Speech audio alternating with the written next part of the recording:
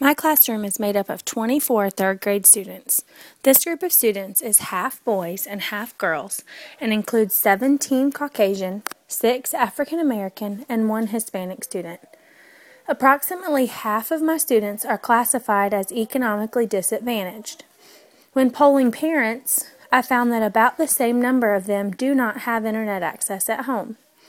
The 3 recorded interviews include 2 boys and 1 girl.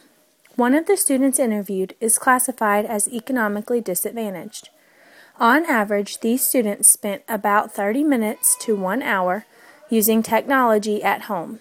These students had technology at home ranging from the television, internet, computers, phones, and video games.